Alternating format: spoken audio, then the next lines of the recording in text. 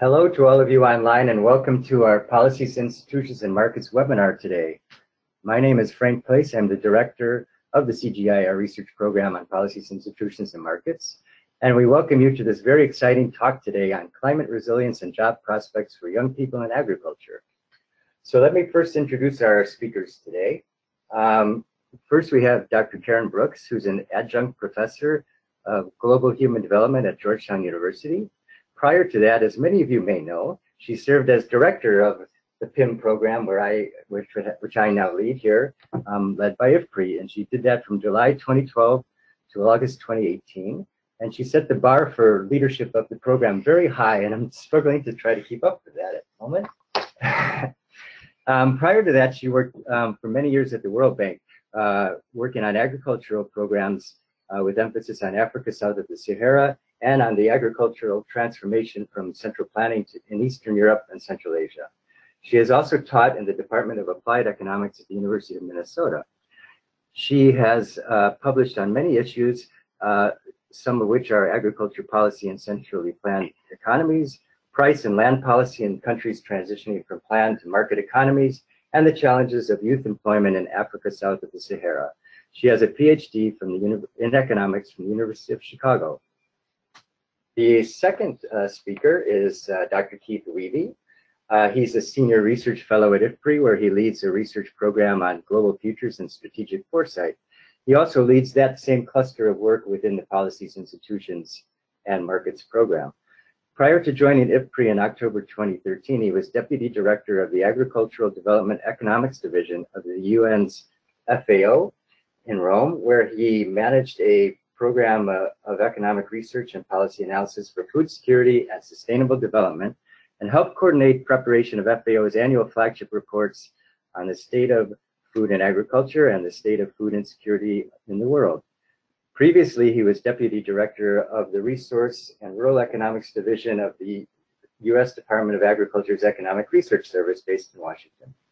His areas of particular interest, aside from foresight, include land tenure, natural resource use and conservation, agriculture productivity, and food security.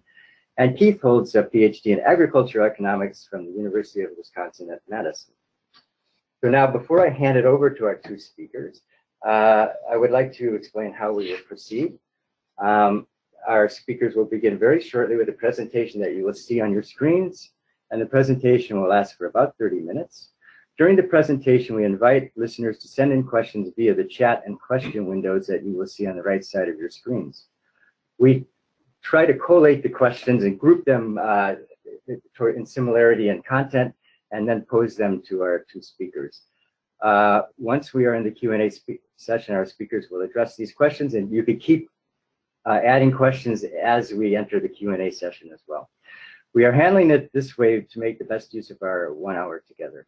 We are recording the webinar and will make it available on our website shortly after the live event for those unable to join us now or who would like to see it once again.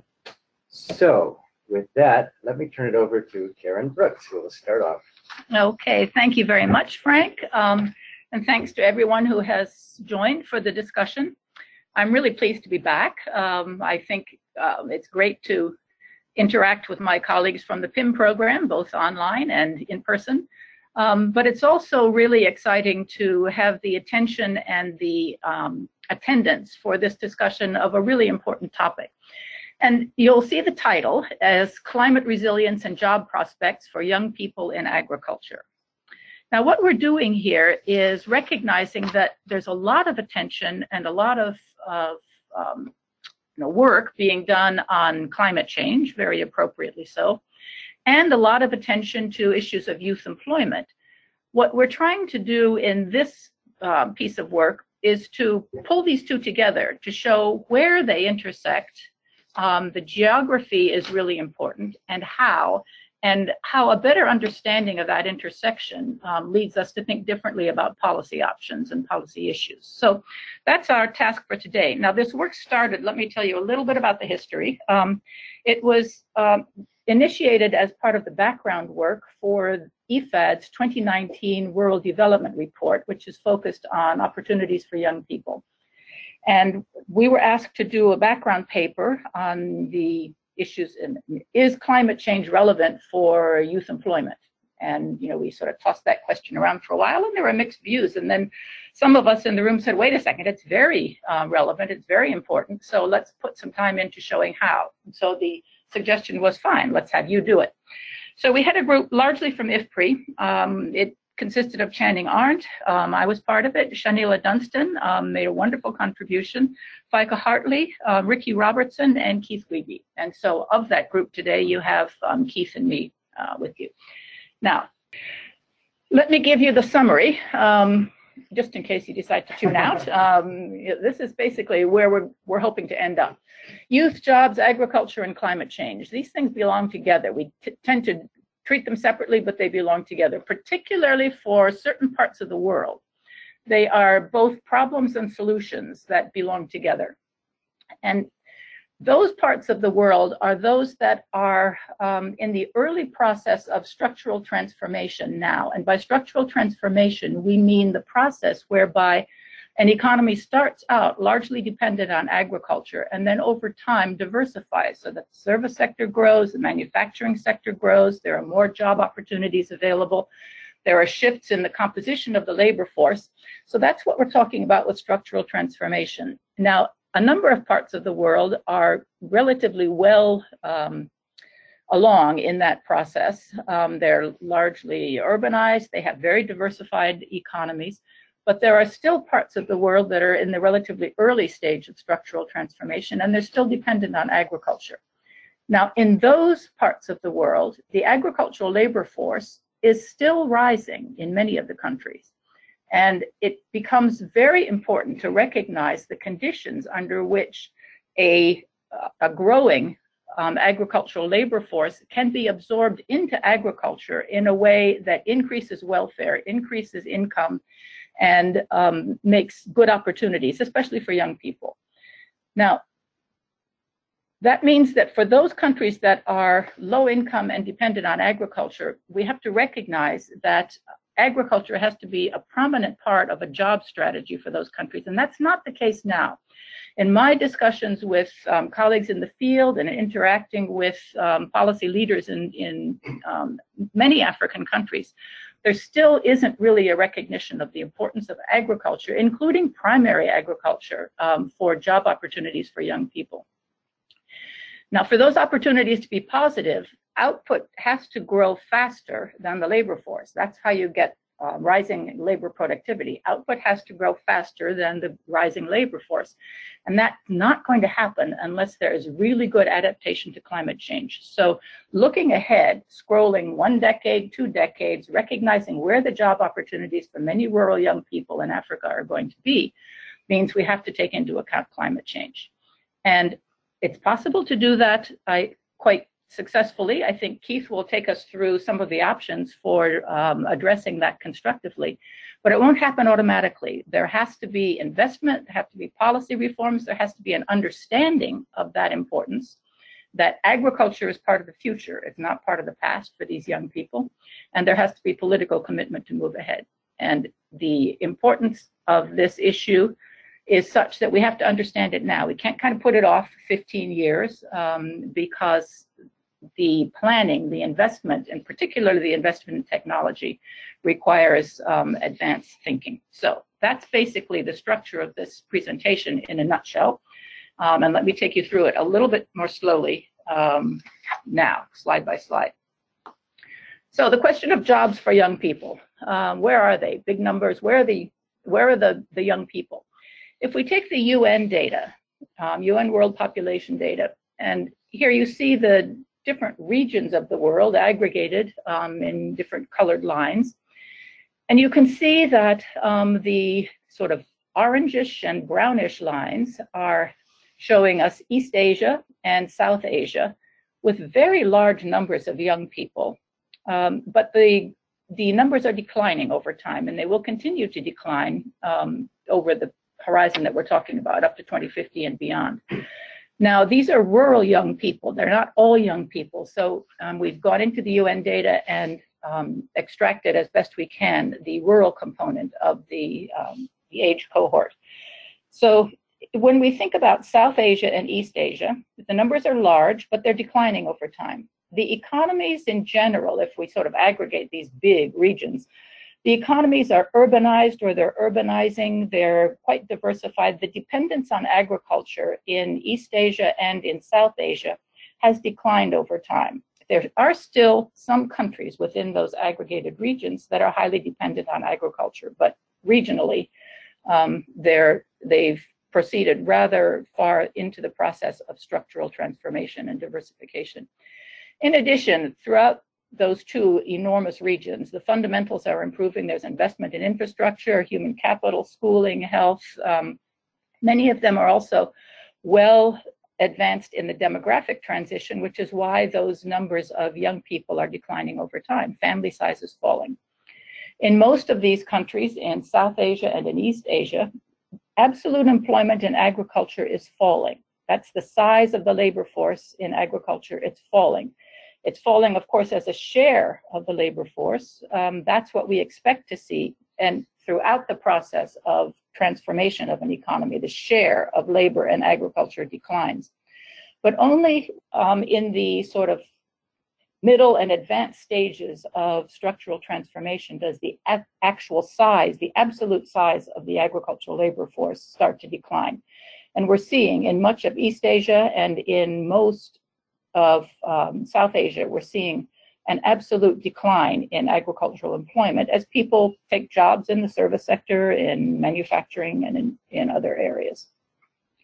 So as climate change intensifies, young people in East Asia and in South Asia are going to be affected by climate change. Of course, everyone is affected by climate change, but their job prospects are such that they'll be able to look across a portfolio or a spectrum of opportunities, some of which will be greatly affected by climate change, and others will be less affected, and they'll be able to make choices. They'll have more choices because their economies are more diversified.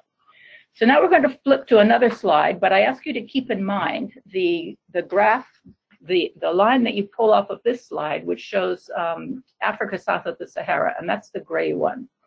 I think it looks gray. And there you see numbers rising up until around 2045, looks like it turns about then.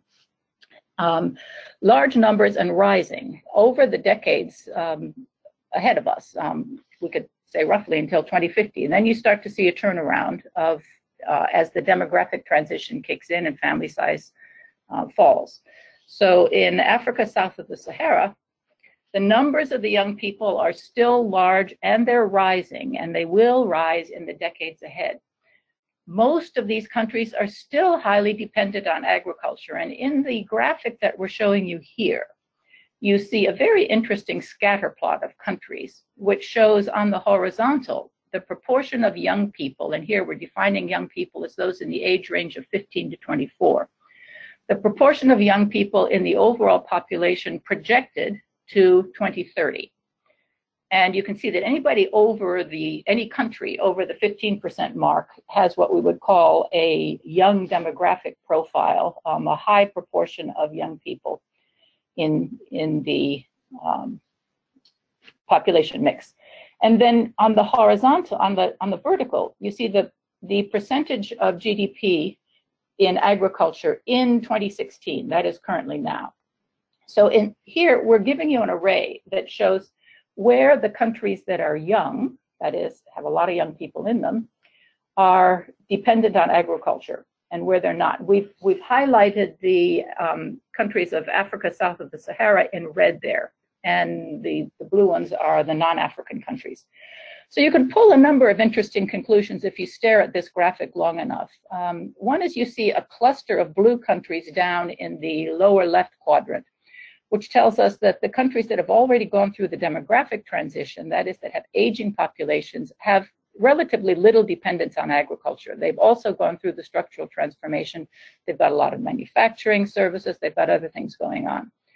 Now, if you switch then over to the upper right quadrant, you see that a lot of those countries that are very young and highly dependent on agriculture are in Africa south of the Sahara. And if you go down to the lower right quadrant, you do see some African countries down there.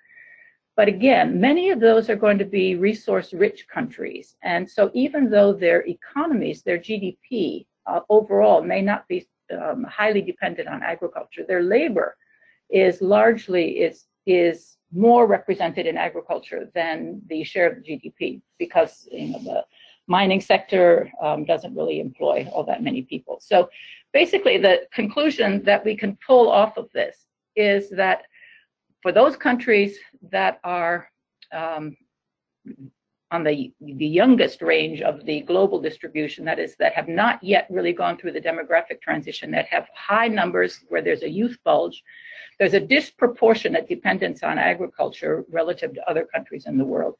And if we recognize how the process of structural transformation is changing globally, if we step back and think about what's happening on a global scale, we can see that there's substitution of capital for labor. There's a lot of automation in place. There's less growth of labor-intensive manufacturing now than was the case during the structural transformation of the late 20th century. So one can conclude that those countries that are highly dependent on agriculture now will diversify out of agriculture. Services and manufacturing will increase, but at a slower pace than was the case in the past. So the dependence on agriculture is likely to remain greater in the future than was the case when the transitions were taking place in prior decades. And that means that agriculture, including on the farm and in the agri-food system, is going to be a major employer of young people in these red African countries in 2030 and probably up to 2050 as well. And that's not really surprising. We can see another view of what's happening with the shares of the labor force and the absolute numbers of labor in agriculture. If we look at the right-hand graphic on this slide, we can see, yes, the process of structural transformation is taking place in Africa south of the Sahara. That shows you the orange bars on the right-hand side. They're declining over time. So that means that agricultural employment as a share of employment is declining. However, that doesn't mean that the numbers of people employed in agriculture is going down. On the contrary, even while the share is declining, the numbers are continuing to rise. And that's what's so important to recognize in a job strategy. And it's not actually atypical for countries going through a process of structural transformation. I've given you just a view of China here. Even while China was well engaged in the process of structural transformation from 1978 on, up until 1990, the labor force in agriculture in China grew absolutely, and only in 1990 did it turn around so that the absolute numbers started to decline as people got jobs in growing other sectors. And you can see that in many other countries that have gone through the process. So we shouldn't think that what's going on in Africa now is somehow atypical, but we have to understand it and understand its implications for young people and where their jobs are going to be. And we have one more case study here of Ghana. I'm going to slide over that rather quickly. I encourage you to look at it because it's just another example showing that you can have an absolute increase in the labor force at the same time that you have a rather dramatic decline in the share of labor employed in agriculture. That's what we see happening in Ghana and in many other African countries. So with that understanding of what's happening to the demography, the process of structural transformation, the role of agriculture in countries that have the youth bulge, that are still in the process of demographic transition, what does that mean for employment strategies and for planning and for thinking about jobs for young people? We should sort of step away from the myths. There are a lot of myths out there. Young people flee villages, they're all getting old, there aren't any young people there, nobody wants to farm. Let's recognize that that may be true for some parts of the world. Certainly the rural population is aging in Asia, people are leaving farms, but it's not the case in Africa. The agricultural labor force in Africa is young and getting younger as large numbers of young people enter. Farming is an attractive option for these young people under conducive circumstances. If productivity growth is adequate to increase output faster than labor is growing, then farming becomes a good option for many young people. And even if it's not a great option. It may, for a lot of people, it's the only option they have. So it's important for policymakers to make it a good option. So employment in primary agriculture is going to be important in the years ahead. And it's really important to get on top of the investments that will be required in order for labor productivity to grow adequately while the increased labor force is absorbed in the approximately 2 or 1.5 decades ahead. And delayed adaptation to climate change is going to be a real threat to that increase in labor productivity and an increase in agricultural competitiveness. So that's how the issues of youth employment and agriculture come together, and they're very important in particular parts of the world, especially where agriculture is still an important sector and an important employer. So I'm going to use this as a transition to hand over to Keith to tell us what the impacts of climate change are likely to be on agriculture. And he'll walk us through what it's going to do to yields, what the projections are for prices, and the implications for some of the shifts in the geography of production. And as he leads us into the discussion of prices, keep in mind this time series of the FAO Real Price Index of food commodities. Because here you see a secular decline over time and then a turnaround and a rise. So while a lot of people think that food prices are low now, in fact, they aren't low relative to what we've experienced in the period since 1960. So, Keith, over to you.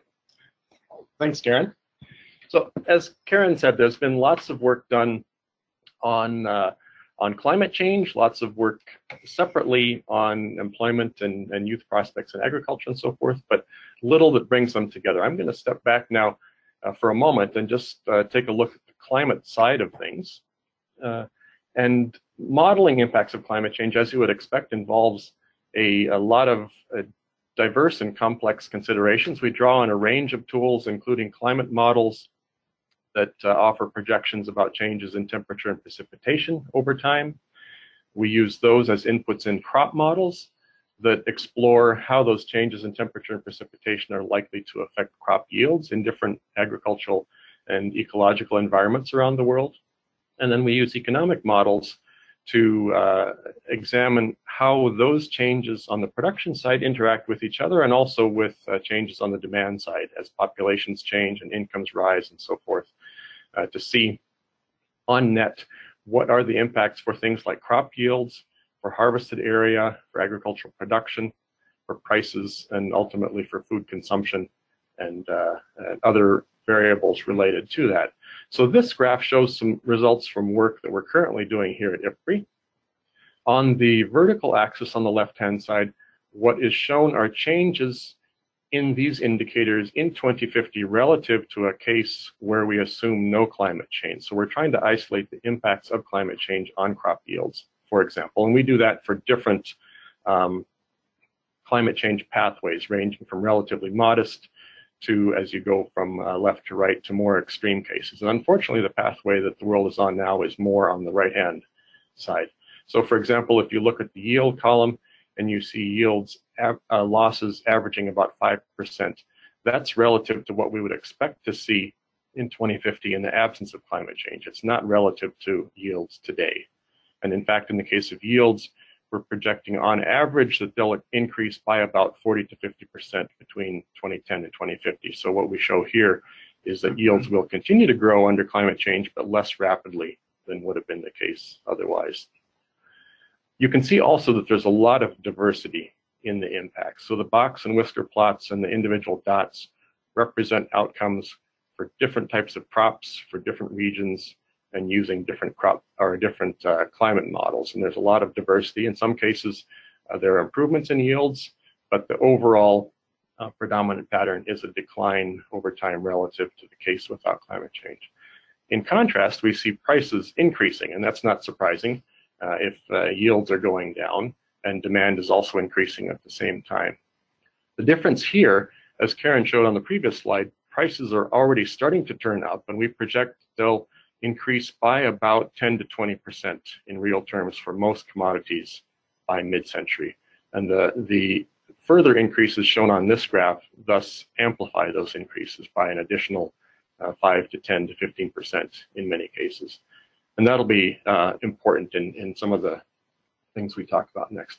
It's important to note, while we include many factors in these projections about the impacts of climate change, one thing that we can't include yet directly are implications for employment prospects for young people. So we have to take a look at these results and then compare them, as Karen did earlier in another slide, to see how they vary for different types of countries in different parts of the world. One way to do that is to look at exposure to climate change. So this graph shows, like the earlier one on the horizontal axis, youth as a percentage of total population for about 150 countries around the world. And on the vertical axis, it shows the number of additional days each year that are characterized by extreme heat.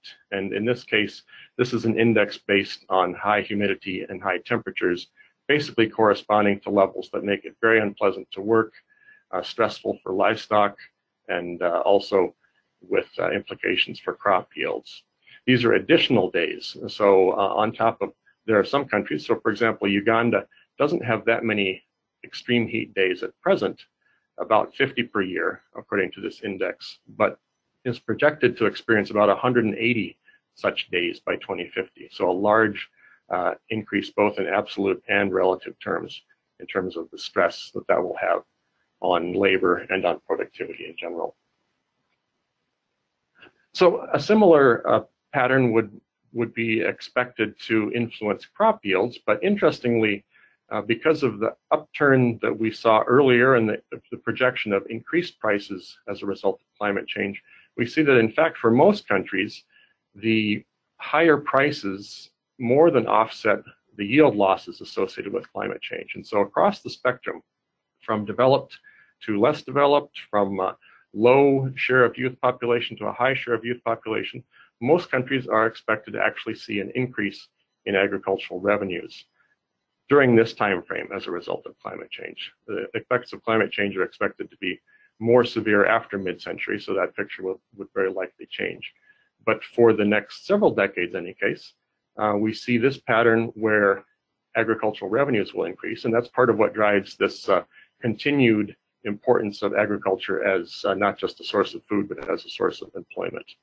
However, that's not without risks. And there are a number of those that I'll just mention briefly here. One is, we talked about the revenue side of things on the previous slide, but not the costs. We aren't currently able to make projections of those costs along with the other things that we're looking at in these climate models. And it may well be that as those costs rise, net returns don't change in the same way that gross returns do.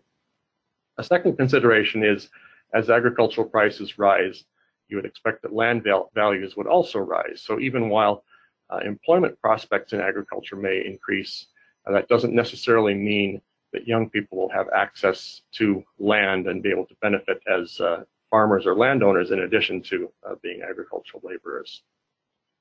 A third consideration is that it may be the case that productivity doesn't continue to rise as rapidly as we've projected in some of the developing countries, and therefore that their yield losses under climate change might be greater than we've projected.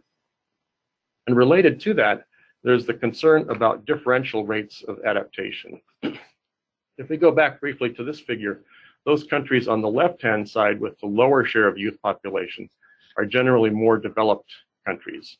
And it wouldn't be unrealistic to expect that they have a better potential to more rapidly adapt to climate change in terms of changes in technology or crop choice or management practices than the countries on the right-hand side, which are disproportionately developing and sub-Saharan African countries.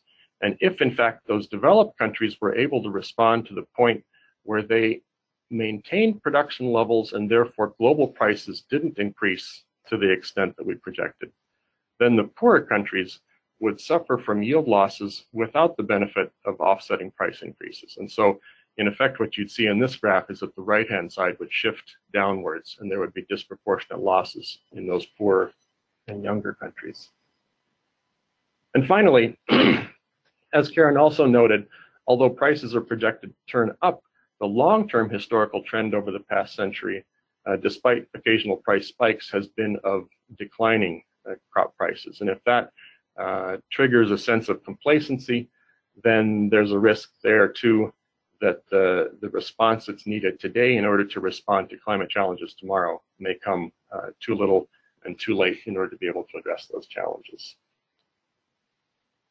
So there are opportunities that already exist and many more that are under development and in the pipeline to address specifically some of the challenges that farmers and livestock producers will face in terms of climate change. On the left-hand side here, the chart summarizes work that was done recently by several CGIAR centers, namely CIMMYT, CIP, ICRISAT, and IFPRI, looking at technologies that are either about to be released or in the pipeline and expected to be released over the next decade or so.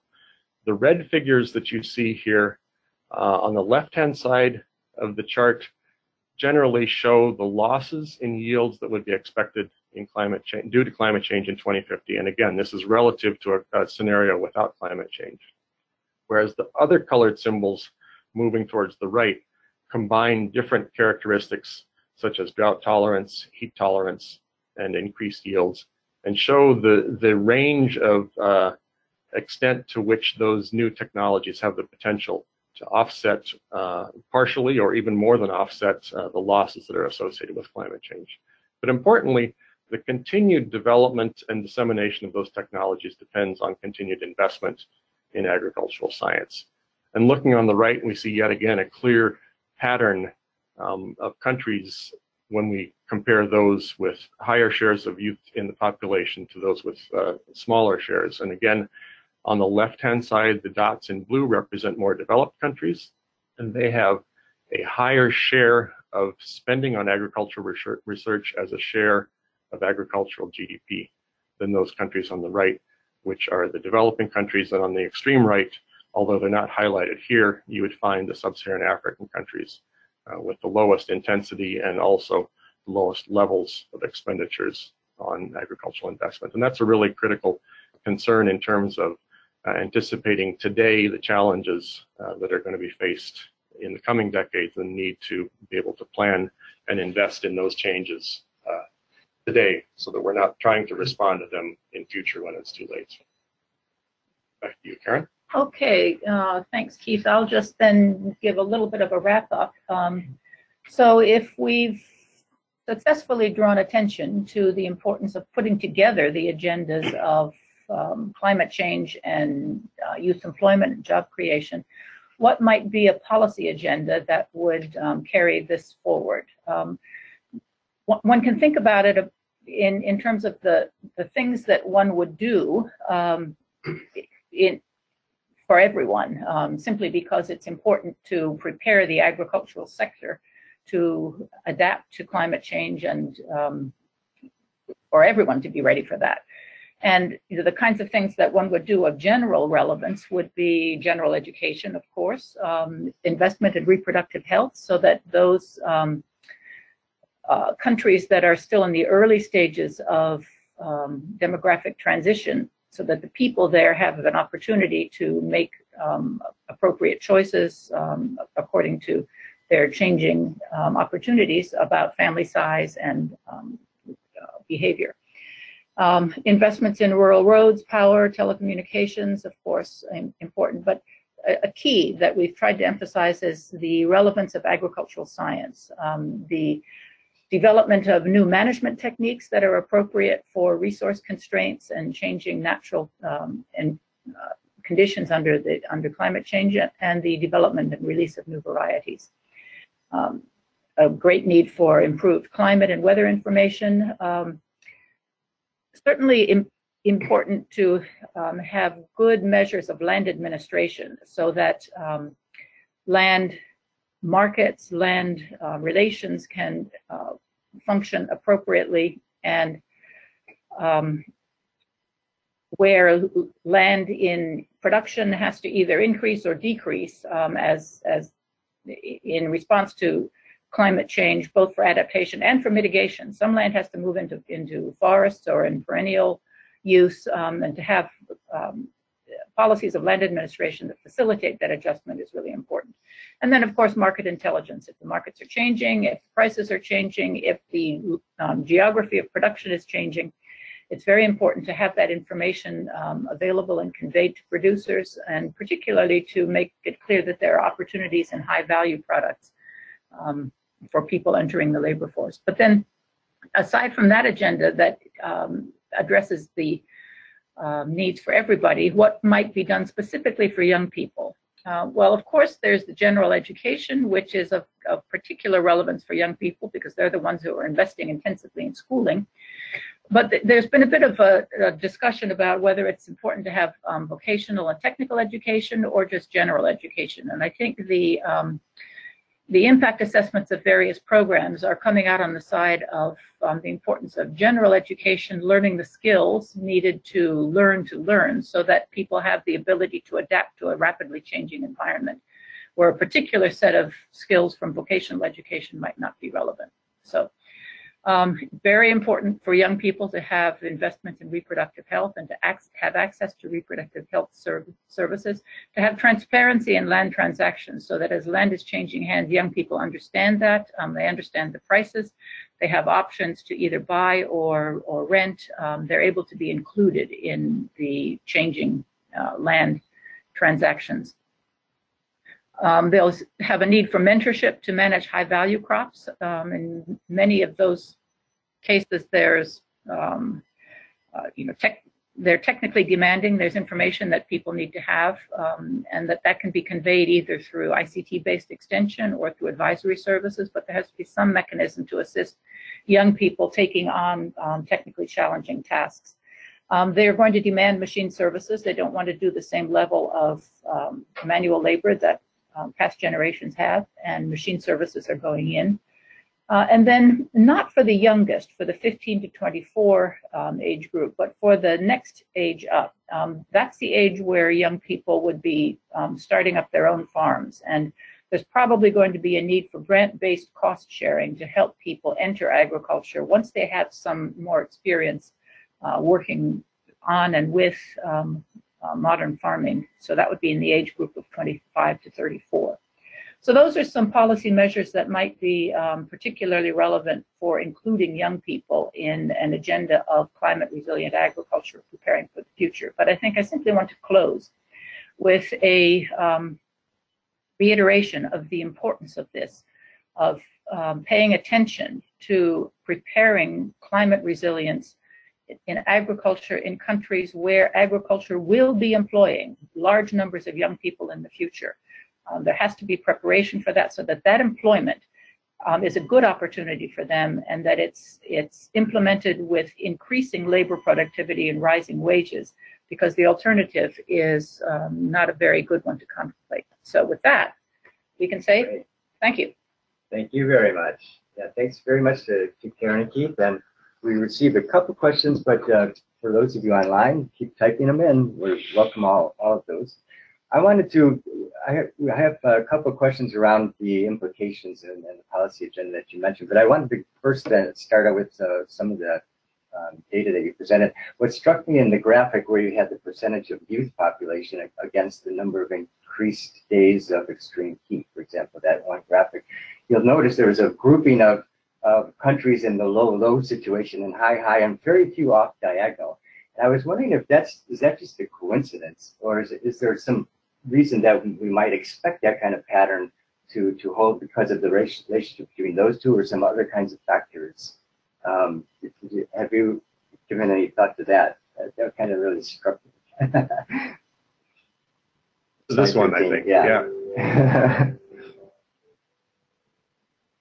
I had not given thought to that, but it is striking that, yeah, if you look at those countries that are expecting a large increase in the number of extreme heat days, they're basically all over on the right-hand side. And if you look at those countries with high youth population, they're basically all, I mean, the sub-Saharan African countries are squarely in that upper right-hand quadrant. There are, I mean, some examples of countries, let's say in the lower right, IRQ stands for Iraq. There's a country with presumably lots of extreme heat days already. And so it may be that you know, as a percentage, the increase is not that much. That would be an example where they're already experiencing lots of heat stress, but presumably historically have some experience in adapting to that. Whereas some of these other countries, Rwanda, Burundi, Uganda, those are in the far upper right, as noted. They have less experience historically with that type of extreme heat, but are going to see rapid increases. I don't know. Karen, do you have thoughts on those diagonals? You know, a lot of our other things that have very interesting clusters in the scatter plots, we can tell a story of how that's related to the stage of structural transformation.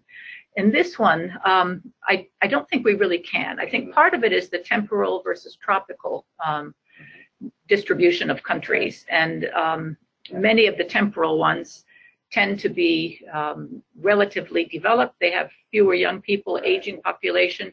They're going to get more heat, but it won't put them in the extreme days. And so that's, I think, why you see that cluster down in the lower left-hand side. But I can't tell much of a story for the rest of it. Okay, great, thanks. So one of the key messages is that output growth has to surpass the growth of the agricultural labor force for there to be higher wages and good returns to agriculture. And you offered a number, talked a little bit about technologies. Are there, you know, currently around the world, agriculture growth has picked up recently. Are there like some specific concerns today, even before we think about climate change, where there's a lot, where you have particular concerns that this is lagging, what's required there, and in terms of technical change, are there certain ones that are better for jobs or worse for jobs? You mentioned machine use on your last slide, for example. We know machines can also improve productivity, but they can also displace labor in some cases. There's a great uptake in herbicide use in African countries, for example, as well. I don't know if you want to reflect on the types of technological change and whether we're on good trajectories for this. I think, yeah, I'll just say quickly that I don't know the answer, but I think I know who does know the answer. I think what you're asking about is the portfolio of technologies, the portfolio of production, and then the portfolio of sort of you know, input use within the production of that output. And I think there's some very interesting modeling work. James Thurlow, Rui Benfica, and a couple of other colleagues have been looking at the composition of different agricultural portfolios in terms of what they deliver in terms of, you know, GDP growth, agricultural GDP, nutrition, and jobs. And so I think it's possible to disaggregate an agricultural growth portfolio according to, you know, to pull out of that concentration in which particular product would create more jobs. In this very, you know, overview, you know, we haven't done that, but I think it can be done. Did you? Well, I would just comment on the other part of your question as to current concerns. Looking back at prices, I think there is periodically great attention to investment in agriculture, but it's triggered by these spikes, and it goes away fairly rapidly after the spikes subside. And while this graph shows that there is apparently this change that we think is going to continue into the future in terms of a longer term increase in prices, if we extended this series back to the beginning of the 1900s, the long-term trend is very much one of decline, again, punctuated by increases. And I think it's really hard to change the mindset of that inertia that sort of suggests, well, things have been improving, they will continue, we'll respond to crises, but maybe not yet the awareness that there's a fundamental shift that really needs to take place in terms of investment for the longer-term challenge. And are you aware of any countries that are maybe bucking that trend, that stand out as investing quite consistently in agriculture R&D and maybe paying a bit more attention to climate change, that you're aware of, that could set examples for other countries? I was going to jump to the graph here and see if some stand out. So on this chart here on the right-hand side, this shows countries according to the ASTI database that actually some on the far right-hand side, so some sub-Saharan African countries with relatively high youth shares of population. NAM, that's Namibia, BWA, Botswana, ZAF, South Africa. I mean, there are some countries that relative to their neighbors in terms of the spectrum of population profile as well as geographically are investing more than others. And if you go to the volume on really interesting work on structural transformation that came out, I think in 2016, maybe 2017, it's Danny Roderick, Maggie McMillan, Danny Roderick, and Claudia Sepulveda looking at case studies of structural transformation. They do pull out one example within India. They look at different regions within India, and they show the state of Gujarat having made a decision to invest in agriculture, not just agricultural science, but the whole range of infrastructure, land administration, and absorbing increased labor in agriculture with rising productivity. So it's like a kind of mini example of what most countries did at the national level in the earlier stage of structural transformation, when there was that investment in the fundamentals and investment in agriculture, and they absorbed a growing agricultural labor force at the same time that labor productivity was rising. They show an example of that in Gujarat, and then contrast it to the state of Maharashtra, which invested in other things and didn't achieve as rapid growth and hasn't had a rising agricultural labor force. So that means sort of unpeeling the very large aggregates of India. But that piece of work did not focus specifically on adaptation to climate change. It was investment in an agricultural growth agenda more generally. Great. I had a couple of questions came in, particularly in relation to Africa south of Sahara. So what was made note of is some stylized facts from there. One is the heterogeneity of agroecology. So a lot of your results are presented at national level, but we know within countries there's a lot of gradients of agroecology. And how does that, affect, the ability to take action? Because there is a lot of nuances to be dealt with. So that's one issue. So, somewhat relatedly was the notion that, well, infrastructure development is also quite variable in Africa. You have peri-urban areas which are quite more developed infrastructures, and perhaps the job prospects for the youth are different there than remote areas. So then how, if you've given thought to that dimension. And then thirdly it was noted that, well, in Africa we still have a preponderance of small farms. So even though they can still achieve yields, in terms of absolute level of income that can be generated from small land holdings or small and profits, may still yet be a disincentive for investing in farming.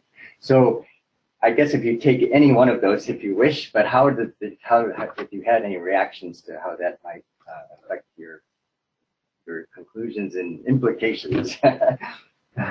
Yeah, no, excellent points. And as one of the slides we showed indicated, there's huge diversity in the impacts, and that was, this was just one way of capturing some of that, depending on what kind of crop and where it's grown, and by large versus small farmers and so forth. I think it comes back to a point you made, Karen, in that a couple of things. One is that it's important to invest or to think in terms of policy and investment at a local scale, not just at the national scale, precisely because of that diversity, but also to think of, in terms of small farms, many of them, even today, they're already integrated into other parts of the economy. It might be the rural non-farm sector and other parts of the food value chain, or it might be connections to urban employment as well. And that planning also needs to consider not just, I think this is, as you were saying, Karen, not just vocational or technology specific types of planning and investment and preparation, but in terms of developing skills that allow young people to take advantage of opportunities more generally, not just in the agricultural sector.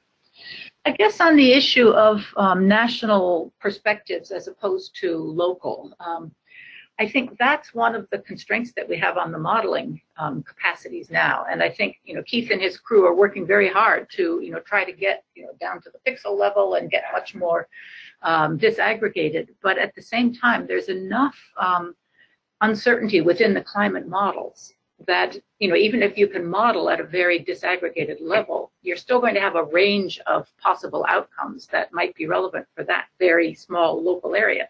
So I think we're not yet at the point where we can go to a farmers organization in one, county someplace and say, this is what's going to happen to you, so you better get ready for this. And I think that's why it's really important to, first of all, get the information out there and to prepare people to be managing uncertainty, processing information as best they can, and give them the assistance to do that. So I guess that's what I would. I sympathize with the person who sent in that question, because we would all like to be able to have much more certainty about what's going to happen in any particular area, because then we could plan and invest for it. And I think we're just not really at that point yet, and we just have to do the best that we can. On the question of infrastructure, and might opportunities be different for people who are located close to towns as opposed to those in remote areas? Yes, of course that's true. And investment in infrastructure is really important for making good opportunities. But I think we shouldn't step back from that and say, well, then primary agriculture will be employing only young people in the remote areas, and anybody who's close to a town is going to be out of agriculture. I think there's a tendency for us to use our models of structural transformation that we carry around in our head and say, oh, people leave the farm. But in fact, putting the infrastructure in often allows people to have mixed livelihoods so that they stay on the farm part of the time. So we should recognize the importance of infrastructure, but not see that as an alternative to employment in primary agriculture. And we shouldn't even think that, well, agricultural employment is going to mean, you're working in a processing plant or something like that. It's primary agriculture, farm, working with the dirt is still going to be important. And I think there's just a lot of resistance to that, that recognition. And then that's why we're pushing that, at least I am pushing that very hard. And on the issue of small farms, of course, it's hard to make a living from a small farm. And as young people move into areas that are already relatively densely settled, the farms are going to get smaller. The only answer to that is to diversify the livelihoods, find mixed opportunities to earn and to move into higher value products. I think we're going to see a lot of small farms moving out of low value staples and moving into things that give a better opportunity for income generation. Actually, there was one question on you just comment about the difference between primary agriculture production and employment in agriculture at different places of the value chain. That question did come on that about whether it was possible also to invest at other levels of the value chain to help stimulate agricultural primary production. Yeah, I can't comment from our modeling because as Karen said, we're limited in our ability to capture some of those sorts of things. But certainly, one would expect. But I think from the perspective of the PIM program, that's one reason why the program has put so much emphasis on value chains, on competitiveness of agriculture, because think about it, if you've got growing demand, which is what happens when you have rising population, you have growing demand for food, you have a market sitting right there. If you have opportunity to produce more through primary production, you still have to get that product, you need the logistics, you need the processing, and if you don't have competitive handling of the food between the farm and the fork, then you're going to lose that market to imports. And in part, that's what's happening now. And so investment in all of those stages of the value chain that go from the farm to the final consumer is incredibly important for creating a market for climate resilient agriculture if you're willing to invest in the primary production. Two specific comments or questions came in in regards to possible investments for young people. One had noted, the importance of enabling them to have access more to finance, credit, and so forth. And I think they just wanted a reflection about what you thought about programs that could do that as part of a recommendation package. And the other thing was about cooperatives. So if you have, limited capital of their own, maybe combining again to work cooperatives. So those were two specific suggestions that they from our listeners that they wanted your comments on.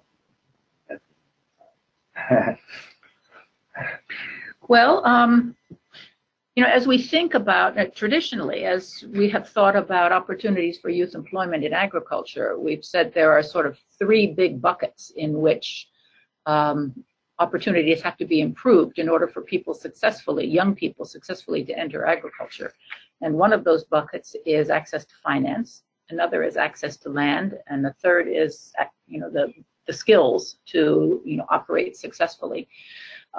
We didn't kind of put a lot of attention on each of those issues in this 1 hour session because we wanted to really focus on the linkage with climate change. And I do think that the linkage with climate change brings us much more to the investment in agricultural science and technology and kind of making sure that the underpinning of adaptive technologies and management techniques is there so that young people can then get access to it. And so that sort of links more with the skills agenda and extension. But that's not to say that finance isn't important. It's very important. And from what we've observed, I think a lot of programs that increase financial inclusion for agriculture, which are helpful for young people, have to have an element of grant-based to them, because if you make it purely credit, often there will be difficulties repaying that. So it's often the case that a starting out financial intervention targeted for young people or for young adults in that range from 25 to 34 who are starting farms, it's usually appropriate to have a grant component to that, but not 100% grant. And so your presentation, I think you were pitched at the national level and limited by data, but we didn't hear much about gender, but there was a question about that in terms of an agenda for young people, whether there would be some gender dimensions and nuances that we should also be concerned with in terms of your recommendations. Well, I think that the opportunities for young women are going to be different from the opportunities for young men. I think young women and young men need basically the same things. They need education, they need access to reproductive health services, they need access to the resources that allow them to enter farming. Now, to the extent that those opportunities are not available, then the absence falls differentially on young men and young women, and certainly the absence of reproductive health services is going to fall differentially on young women. There's no question about it. And but I think that the underlying argument that the investments in agriculture have to be such that agriculture is competitive, is resilient, is able to adapt to climate change, I think those arguments are of equal importance for young men and young women. So, in the general climate resilience statement, I wouldn't say that there's an awful lot of sort of gender differentiation, but in terms of the investments and the policy actions, some are more important for young women. But I would say, actually, that in terms of equipping African agricultural science to address climate change, investment, attracting young women into African agricultural science is very important because young women are underrepresented there now. So we shouldn't just think of the primary farm employment in that respect. We should think of representation of women throughout all of the elements of a functioning agricultural system, including the science dimension. Oh, very good. Well, we're just at the top of our hour, and I think I have managed to get all the questions. Maybe I missed one or two, but thank you very much for everyone online. I didn't know if you wanted to make any closing remarks, or maybe inform us about where your study is coming out in for people to look forward to, perhaps. Closing remarks? Yeah. I would just simply say, as evidenced by the questions, there's lots more work to be done, and we have a lot going on. We do this in partnership with collaborators in the other CGIAR centers, as well as universities and other centers around the world. And so we still have a full agenda, and particularly things like youth and gender, which have not traditionally been things that we focused on. Clearly, there's a need for more work on that. And this work will be, it contributed to the EFAD's Rural Development Report, which I gather will be coming out soon. Very soon. Yeah. And there's also there's a special issue of Journal of Development Studies under review now. And so, you know, it probably will come out in that as well. I think, you know, I've already sort of said how strongly I feel about the importance of recognizing where the agricultural climate adaptation agenda is really important for youth employment. And a lot of that is in the African context. So I won't repeat that, but I will simply say that I've been surprised at how much discussion we've had, even within the agricultural economics profession, on this question of, is agriculture an important employer for young people in the future, or should we be thinking about the fact that everybody's going to leave agriculture, and if it's agriculture, then it's going to be processing, it's not primary agriculture.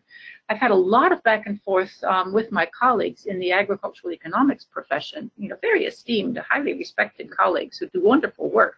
And I think that's because we're far enough along in our thinking as a profession about structural transformation that we've forgotten the early stages. We've forgotten the experience that countries went through in that earlier period. And so the idea that the agricultural labor force grows in the beginning, absolutely before it turns around, is something that people do a bit of a double take on that. They think, oh no, if agriculture is a declining sector as a share, then it must be, the labor force must be declining as well. And so I've been pushing very hard on recognizing that that's not going to be the case in Africa for the next 15 to 20 years.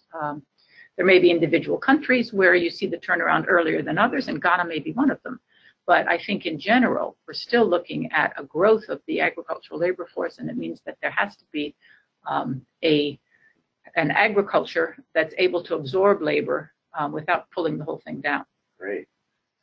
Yeah, well, thank you very much. I really enjoyed it, and I hope everyone else did. I really value the fact that you challenged some myths there. I think that was eye-opening to many of us.